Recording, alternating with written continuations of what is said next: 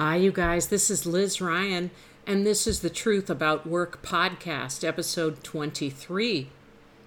We got a bunch of questions to answer today, but the first one is from Jane, who interviewed for a job back in March and did not get the job in March, but she got an email that said, thanks anyway, a no thanks email. And then she just heard from the same company asking her to come back and interview again for the same job. And so she wrote and said, is this weird, or what should I ask them? I want to ask them what happened back in March. They maybe hired someone who didn't work out, or maybe they never hired anybody. It seems like it matters to me, the answer to that question. Is it an appropriate question to ask them? So I told her, yeah, it is. It's such a critical question to ask them because not only are you undoubtedly curious what happened back in March, you didn't hire me, did you hire anybody? And if you did, what happened to that person in the meantime? But also, you're asking about, what has elapsed, what has taken place since March is important because you're testing their ability to just have you ask questions and then give you a reasonable answer. In other words, you have already spent the time that you spent back in March interviewing for a job that you had reasonable, good reason to think you were going to get. And you didn't get the job. Maybe it went on hold. Maybe they used a temporary agency. Maybe they hired someone. But it's completely appropriate for you to find out what happened as you decide whether you want to talk to them again. The other thing I said was that there's no reason for them to interview you again if it's the same job. Why would they think they're entitled to more of your time? What, they forgot who you are? They didn't take good notes?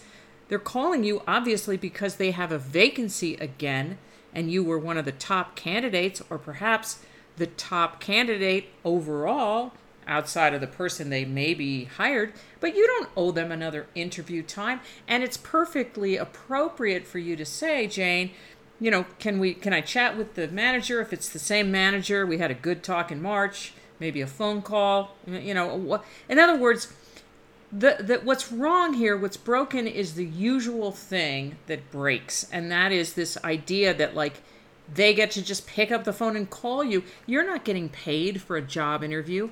They messed with you once already. They have to earn the right to get any more of your time and attention. Now, I realize this is all information that it relies to a tremendous degree on context. If you need a job right now and you just feel like taking the job, then take the job. But you wrote to me asking whether your very sensible question, well, what happened back in March, would be appropriate to ask, and I'm telling you, it's absolutely 100% appropriate to ask that question. Let's look at the possibilities. The job went on hold, or they just forgot about it. They got busy with other things. They never hired anybody. That's a huge red flag, right? As these red flags go, because it means it was important enough to use your time up and other candidates undoubtedly, but they just never ended up hiring anybody. I think it's criminal the way some companies will interview people for months, like it's free to them. You know what I mean? It's free to them. It uses up your time and energy and goodwill and enthusiasm and your ideas that you share on the interview and all of that. Here's how I feel as an ex-HR chief. If you, a hiring manager, not talking to you, Jane, anymore, I'm talking to the hiring manager who wrote the job spec, okay? If you ask for and receive approval to hire someone, it's because there's an immediate need in the business. It means that the absence of a person in that role is actually costing them money. So if it's costing them money, you better get on it, and it better be one of your top priorities. And I say this to staffing managers who complain, rightly so, about department managers not getting back to them with feedback about candidates after interviews. That's a common problem, right?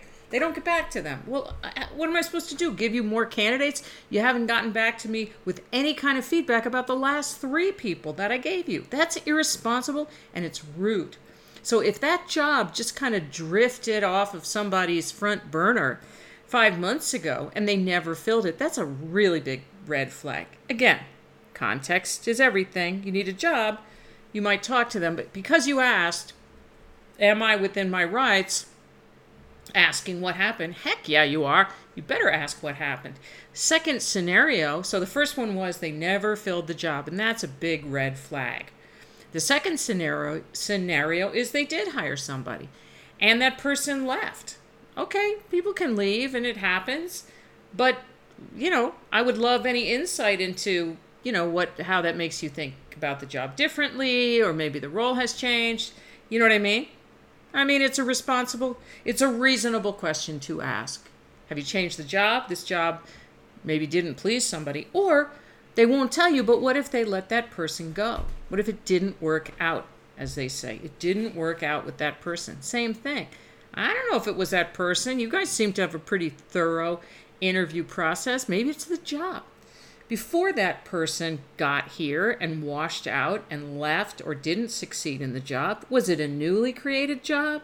Because, I think maybe it's a good conversation to have about what is the job? Is it reasonable? Is it doable? Is there enough support? Is there enough training? Etc. So yeah, you can always ask those questions. And sometimes you have to. Oh, I tell you a story about my friend. Give her a name. What's her name? Samantha. All right. My friend Samantha, a few years ago, called me. And she said, you're going to love this. You are going to love this. I said, okay, I can't wait to hear. And she said, because I interviewed for a job, not 5 months ago, but 2 years ago, and they 100% ghosted me.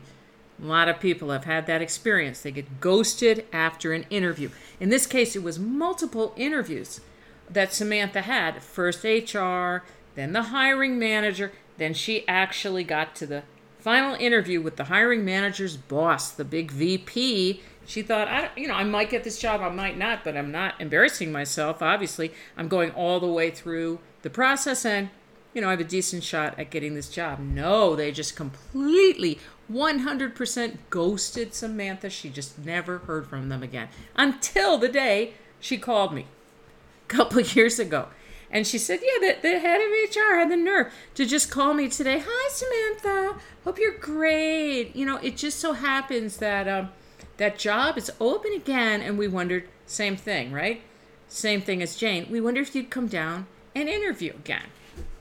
Well, now, unlike Jane's situation where she only interviewed for the job 5 months ago, this one with Samantha happened 2 years ago. It was a long time ago. So yeah, if she were going to take the job, she would certainly want to meet them again. But she said, I couldn't resist. I like where I am right now. I'm not in a mad rush to change jobs. I would potentially change jobs.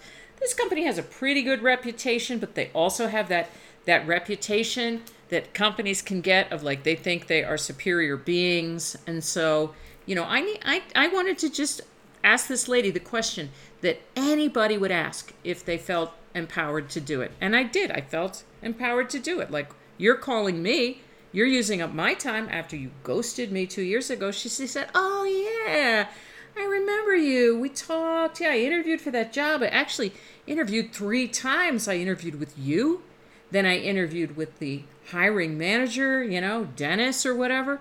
Then I interviewed with Dennis's boss, whoever, Taylor. And then I got ghosted. You guys 100% ghosted me. You just went cold. I wrote, I called, I left messages. So it's really interesting and odd. Such a good company like you guys just hardcore ghost a candidate after 3 interviews. So I'm so curious. Do you remember what happened? Or maybe you want to go look it up and call me back, because that's obviously something we would need to figure out. And the HR person was not into the question, of course. She was not into it. Well, I have no idea. That's 2 years ago. And she said, Samantha said, that's the first thing we got to get past. Because as you can understand, I'd be very hesitant to come down and interview again with a company that ghosted me in such a cold fashion 2 years ago. What's the old expression? Fool me once, shame on you. Fool me twice, shame on me. So yeah, I need to know what broke down in your system 2 years ago such that, I never heard a word from you until now, until today. Well, the HR lady got off the phone and that was it. That was the end of the line. But Samantha felt good about it because she felt like at least she grew her muscles. And she grew her flame a little bit that day. She said, I don't always feel like on top of the world and ready to have a conversation like that. But this one fell into my lap. The lady called me like we were buddies, like we were friends. She said, I even sent her a LinkedIn invitation after the interview process. Nothing. It's still in her LinkedIn inbox. So no, we have passed the point, you guys, where you as a job seeker just have to take abuse and figure, oh well, sometimes we can say something. How crazy would it have been for her to go back and interview again and risk being ghosted again just because they asked? Your time and your energy and your attention are not free, you guys. So if you have a question for me to answer here on the Truth About Work podcast or on Twitter, LinkedIn, whatever, wherever I am answering questions that day, send it to us, please, at support@humanworkplace.com. Because I'm always answering questions. Love to answer workplace and career, entrepreneurial leadership, HR questions, stuff like that. So we've been talking so much lately on Twitter about people going back to work after COVID-19. After is the operative word there because there are people going back to work in white collar, so-called white collar, or so-called knowledge worker jobs right now. And have been all summer, and more are going back to work after Labor Day, and I know this because they're writing and telling me about it. Others don't have a date, but they're hearing September, October. Meanwhile, cases of COVID-19 are on the rise in most U.S. states. Is it safe to go back to work right now? Probably not. OSHA, which is the federal agency that oversees workplace safety, that's their charter. That's their mission. They're supposed to oversee workplace safety. And normally they do. When it comes to fire safety and dangerous chemicals and all that kind of stuff, I used to walk around my plant once a year with an OSHA inspector, and they were good at it. They looked at every little thing. How high is that outlet off the floor, and this and that, and how are these things marked, and how's the training? They want to see the training logs, safety training. I am all about it, right? Of course, you guys know the best techniques and methodology for keeping people safe at work. Please teach me, right? But when it comes to COVID-19, the novel coronavirus, crickets. Nothing from OSHA except some very mild suggestions. Now, what the hell is that good for? Companies need clear guidelines, and they need to be enforceable. It needs to be something where an employee who goes back to work is compelled to go back to work in an office, for example. They go back, it's clearly not safe, that there's a hotline they can call. There's nothing like that. There's no rules incumbent on employers to follow to keep people safe at work. Now, doesn't that sound like a recipe for disaster? Especially with new information coming out every single day that says COVID-19 is airborne. It's an aerosol. It spreads through the air under certain circumstances, particularly in enclosed spaces like offices with poor airflow, which is most offices. So people are writing now on Twitter. You follow us at Human Workplace on Twitter, you're going to see these tweets saying, my boss is the main person who doesn't wear a mask at work. So who else is going to wear a mask in the office when she doesn't, right? Terrible stories. People being told you don't officially have to come back to work quite yet, but it's going to look really good for you and be good for you professionally if you do. And other cases of people being told outright, I don't care who you live with or what your health conditions are, you got to come back to work. This is wrong, you guys. It's a travesty. This is the biggest health threat we've had affecting everyone in 100 years. And the idea that employers just get a pass to compel people to come back to the workplace before it's safe to do so, with no particular safety precautions in place, held to the fire for nothing whatsoever. If they do nothing to keep you safe, they are in compliance with U.S. safety laws. Now, how is that fair or right? It's not, obviously. I realize we have a lot of fish to fry, but work is one of the most fundamental pillars of any community, any society, and it has to be safe. It has to be safe, especially when you have governors, these hick-ass governors, saying that if you don't go back to work in certain states, then you will not be eligible for unemployment compensation. So it's like, yeah, die or get sick or potentially get infected and infect your household or lose your income. So what can we say about our society at that point? Well, it's broken. I think we can say it's broken. It's not working for most people. It is not working. Our system of work and governance is not working for working people. It's really, really dire. I just ran across something today, which was a blog post from some employment lawyer, what they call defendant side, the guys who only defend employers in employment law matters, referencing a column of mine from like 10 years ago that I wrote for Business Week, Employees' Bill of Rights, 10 rights I felt employees should have that they don't have in the United States because our labor laws are trash in the United States and don't protect employees compared to every other industrialized nation. And this lawyer wrote a blog post about it saying, here's the rights employers should have. And of course, one of them was to hire white men under 40 and not have anybody say anything about it. So this is, this is somebody who defends employers when they get in trouble. And by the way, these kind of guys, I have been to seminars and lunchtime, lunch and learns and all that with these guys who try to paint a picture for CEOs that your employees are bad guys and they're just waiting to jump out behind a bush at any moment and sue you and take your business away from you. That's how they use fear to sell their services. Like, only I, the employment lawyer, stand between you and the hordes of people who would, be suing you right and left in your business. So it's a fear-based approach.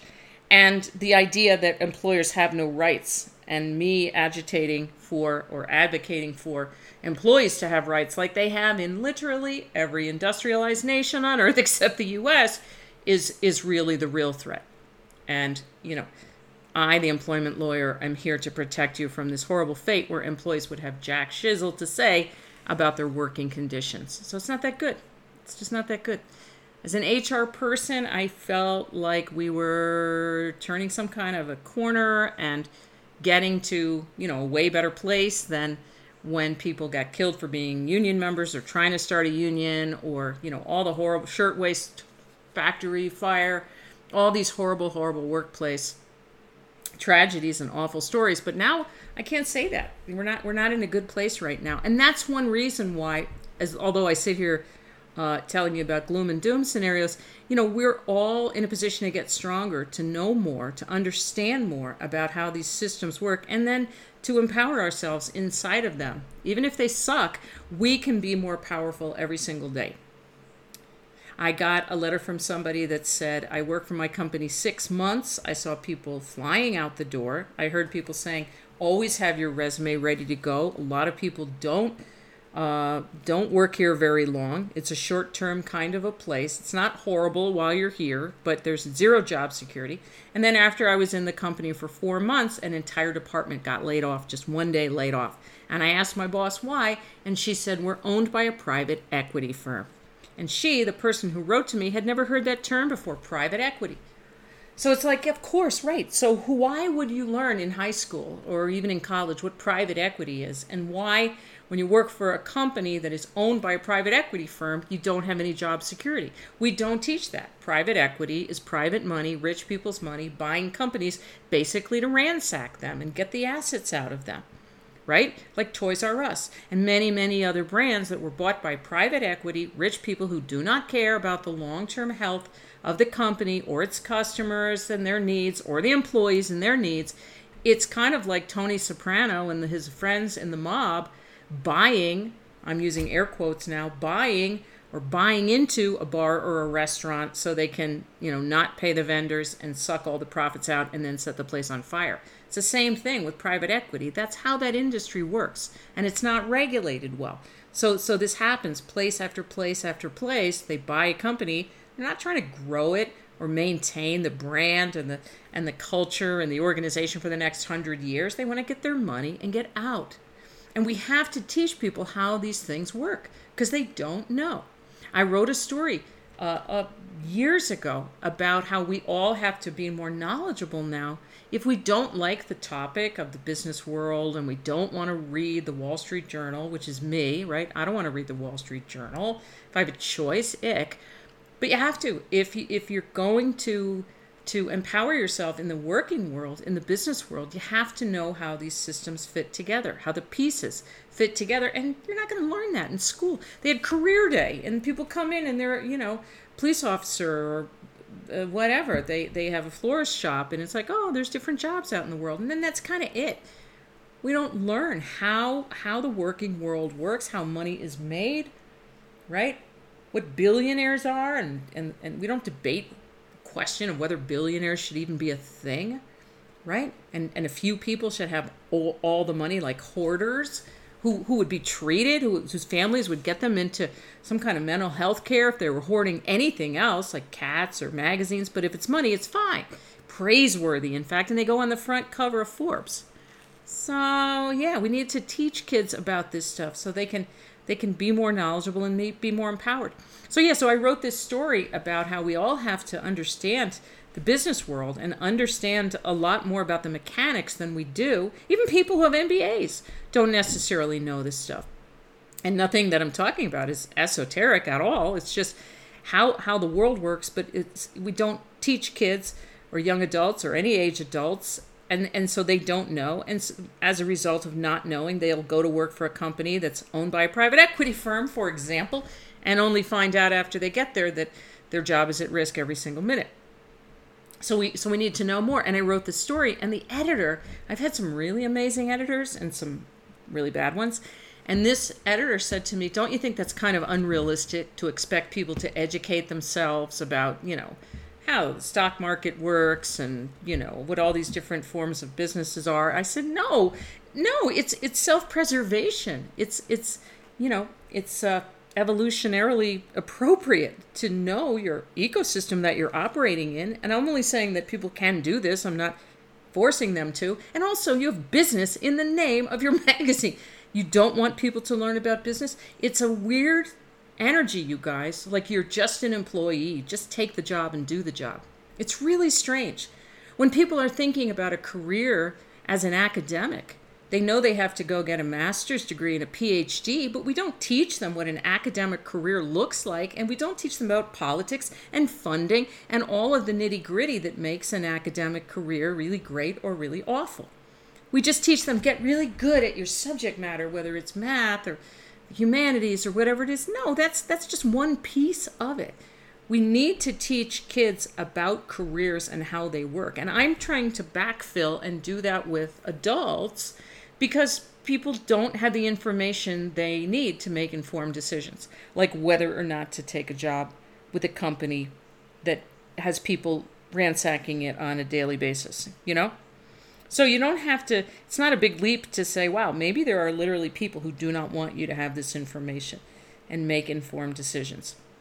Like, to make the decision whether you should keep working for other people or maybe start working for yourself.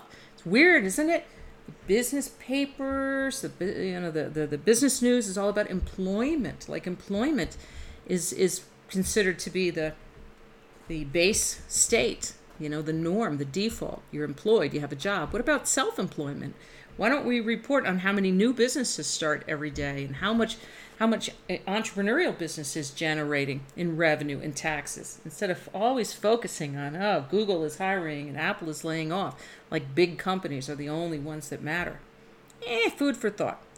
All right, so we talked about COVID and the no safety standards and the fact that, everybody, not fear-mongering here, but for real, gotta just look at your LinkedIn profile, look at the jobs on Indeed and LinkedIn, and just in case, and particularly if you're worried about your employer forcing you to come back to work when it might not be safe. Now we're at, really fundamental health and safety land, bottom of Maslow's hierarchy. Make sure you have an escape hatch if you need one, or you have some things that you could look into. A lot of people don't want to change jobs, of course, during a pandemic, but if you had to, because you were forced to work in an physically unsafe environment, how much sleep would you get? Really, right? Your job security at that point might take a back seat to your physical safety and that of the people you love. All right, so let's get to some practical stuff because we've done the high in the sky stuff, and I'd like to end with a practical tip, and this one is how to answer the question, the interview question, what is your greatest strength? Now, there are a lot of people who won't ask the question, what's your greatest weakness? Loathsome, insulting interview question, as you've probably heard me say about 1,000,000 times, but they will ask the question, what do you consider your greatest strengths? This question is just as inappropriate as the weakness question because a job interview is a freaking conversation about a job that needs to be done. Services to be delivered, just like having a painter come over and look at your house and tell you how they would paint it and how much it's going to cost. It's more like that than it is like a therapy session, but there are managers who are steeped in this idea that they are not just your manager, but your coach in life as well, and your social superior, let's be honest, and in a position to tell you how to live your life. The question, what are your strengths, is like, it's meaningless and it's intrusive. It's arch and I hate it, but you still got to answer the question if you get it. I would go to specific, tasky, job-oriented things. I would answer that way. I would not get into, well, I'm somebody who always follows through, or I really value helping my teammates and all that. I don't know. You have to answer the question in the way that you want to, but I find those kind of like icky, sticky questions set the wrong tone with the person who may end up being your new boss like 2 to 4 weeks from now if you're interviewing with them for the first time, right? I don't want you to invite them to be your coach.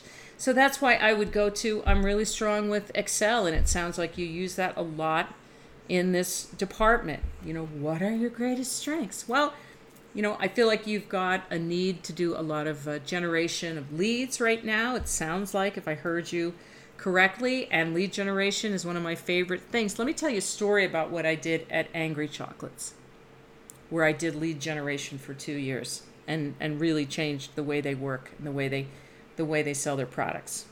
My personal suggestion, people are going to want to be your coach, and you may or may not be into that particular relationship. Anyway, I hate that question.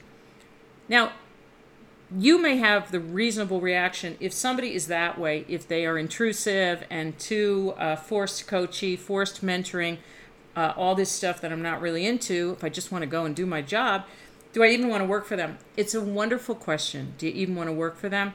But my standards have plummeted, you guys, because this stuff is so common. The presumption that the manager is in a position, moral and ethical and professional position, to plumb the depths of your soul when you come to a job interview, that yes, you're right, you might not want to work for them, but they don't even know how wrong it is. They're not necessarily evil people. I don't think any of these guys are evil people. Some of them turn out to be evil bosses, but for the most part, they're stuck in a really toxic, dysfunctional system.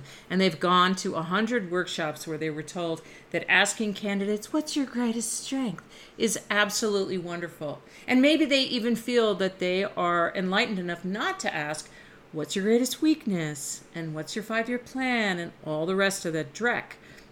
So I'm hoping here to try to help you wend your way through the landmines, because it's very hard to run into a manager who on an interview does not ask at least one obnoxious interview question, right? That's just the reality. It's just the training.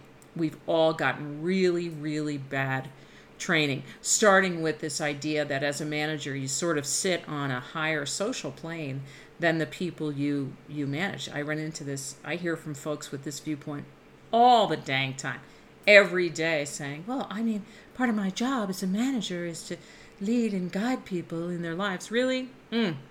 Yikes. No, not into that. Thank you very much. Hey, this is one reason some people end up going to work, for themselves. Okay, last topic before we say goodbye today. Episode 23 also had a question from someone who wants to gather their team together. They're all working from home because of COVID-19, and they're planning to gather their team together for an outdoor team building event in a park near the office, social distancing and wearing masks, but they want to make the event mandatory.